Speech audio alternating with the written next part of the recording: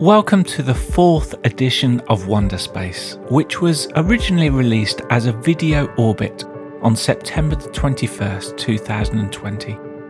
Since then, we have been asking the same 6 questions to people from around the world. Our questions revolve around life and wonder, places of reset and stories of hopefulness, which I think we need more than ever. The setting for all of our interviews is a virtual window seat on the space station, from where we see everything from a different perspective. This week, our nighttime orbit takes us over Morocco and Italy, and joining us in this ultimate window seat, we welcome Nathan Atkinson, who was a former head teacher of a school in Leeds in the UK before founding Rethink Food, which is an amazing work positively impacting the well-being of thousands of lives through education and the growing and distribution of food. I start by asking Nathan, from this window seat 250 miles above Earth, which place, city or country would you want us to fly over and why?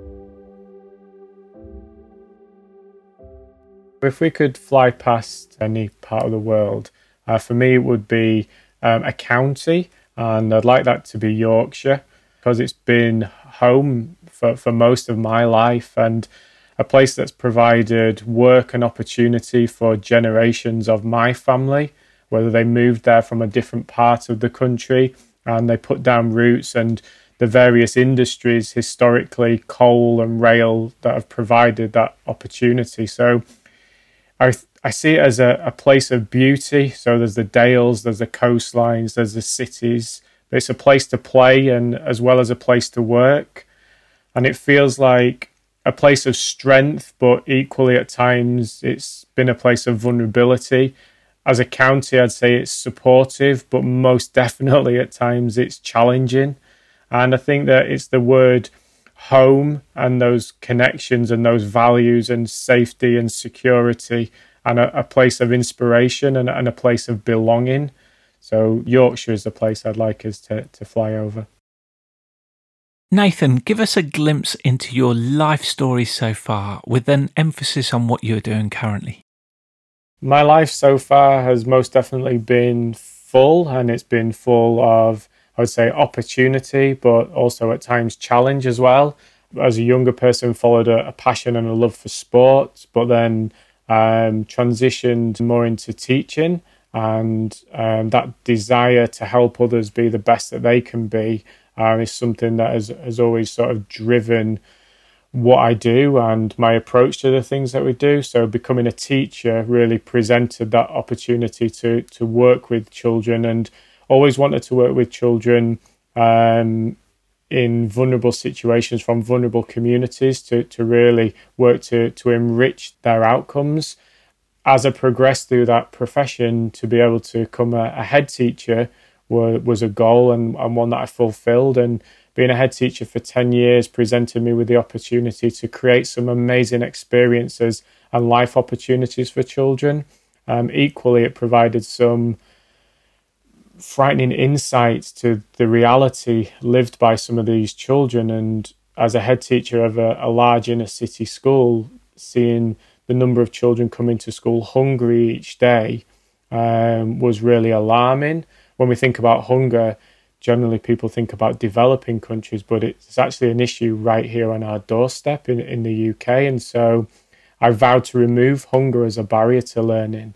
But I didn't want to just keep this to myself. I felt really strongly that I wanted to raise awareness. So decided to hold an awareness day across Leeds, by which I would provide a breakfast for children in school using food that would have otherwise been thrown away. 3 months after sending that email, with the help of volunteers and community groups, managed to provide 10,000 children with access to a breakfast using food that would have otherwise been thrown away. And this was the start of a story that has gone on to deliver hundreds of tons of food to children and their families. But for me, as an educator, I didn't just want to provide food. I wanted to work towards creating long-term sustainable behaviour change And in response to this, created a supporting education program that would go alongside the food. And we've worked to develop a scheme of work that places food at the heart of the United Nations Sustainable Development Goals, with the message that you can eat to save the planet. And as our work has continued and evolved, we've managed to add additional programs to our offer. And Rethink Food Futures is our most recent addition. And this introduces soil-free aeroponic growing systems into classrooms. Children start their journey as a scientist, then become a farmer, then become a chef, but most importantly, a consumer. And we've worked with businesses to be able to help fund these for schools. And this work really helps people build a positive relationship with the food that they eat and they grow. And we want children, and all people in fact, to start to rethink food on every level. Where on earth is your place of reset or recharge? My place of reset, not actually a place, but it's a resource. And it's a resource that connects many different places and many different points in time. And it's a resource as simple, but at times as scarce as water. And water for me helps to reset. And having access to water, simply to wash your hands and your face, can help you reset. And equally to drink, to hydrate, to walk, to run, to sit in the rain, to swim or float in a pool, or to be bashed about in the waves of the sea. It's that water that for me provides that reset. What wonder of the natural world excites you the most? The wonder of the natural world, and this links to the work that I do now, is food that you can grow within your own setting, your own environment. The wonder of that food, from taking a tomato out of your fridge or pantry or shelf, wherever you take it, and enjoying it and eating it, but maybe removing one of those seeds from that tomato. Just looking at it is pretty amazing, but then drying it out, germinating it, planting it, watching it grow again, and that wonder of that process and the connection and the relationship that you can build over time with something that's amazing. And then from that tiny seed, the shoots, to see it grow, to see the flower, but then to understand the biology of the pollination, and then to see the change in that flower to the fruit and the changing process, but also knowing that depending on how you're growing it, where you're growing it, if it's on your windowsill, it needs water, it needs looking after, it needs to be nurtured. But at the same time that you're giving to that plant and to that seed, it's giving you back so many things.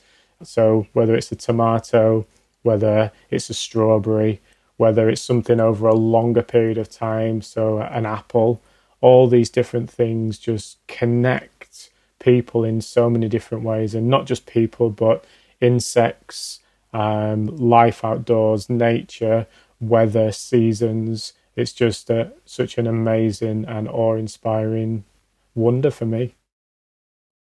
Nathan, what is your story of hopefulness that's not your own, about a person, business or non-profit who are doing amazing things for the world? My example that I'd look towards would be Patagonia, and just a great example of what I would deem community, that happened to be a business at the same time, working away from that fast fashion to a more sustainable make, do, amend, be able to think about recycling and something that's going to last a long time. And then taking that principle of those investments within people, within their product, to then taxing themselves as they describe their 1% for the planet, that self-imposed earth tax that they champion to defend the air, land and water across the globe. So something that started off to make a difference and add value to somebody's hobby and a pastime that's enriching individuals' lives has grown and scaled and become a force for good. Finally, as we prepare to re-enter, what insight, wisdom or question would you like to share with us? So as we're re-entering, I think it's time to realise that we are global citizens and have a responsibility that we're residents on this planet, and that this planet is vulnerable, and that our actions can increase the vulnerability of such an amazing, wondrous place and resource. We've developed a saying within our organisation that good things take time, but with time they get better. And I think that this is an opportunity to make things better, and through collaboration and a collective responsibility, a huge opportunity to be able to do that. To find out more about the work of Nathan, you can go to rethinkfood.co.uk. If you want to find out more about Wonderspace, join the community or listen to previous episodes, the website is ourwonder.space. I want to thank Nathan for joining us on Wonderspace, and I hope you can join us again next week for more wonders and stories of hopefulness.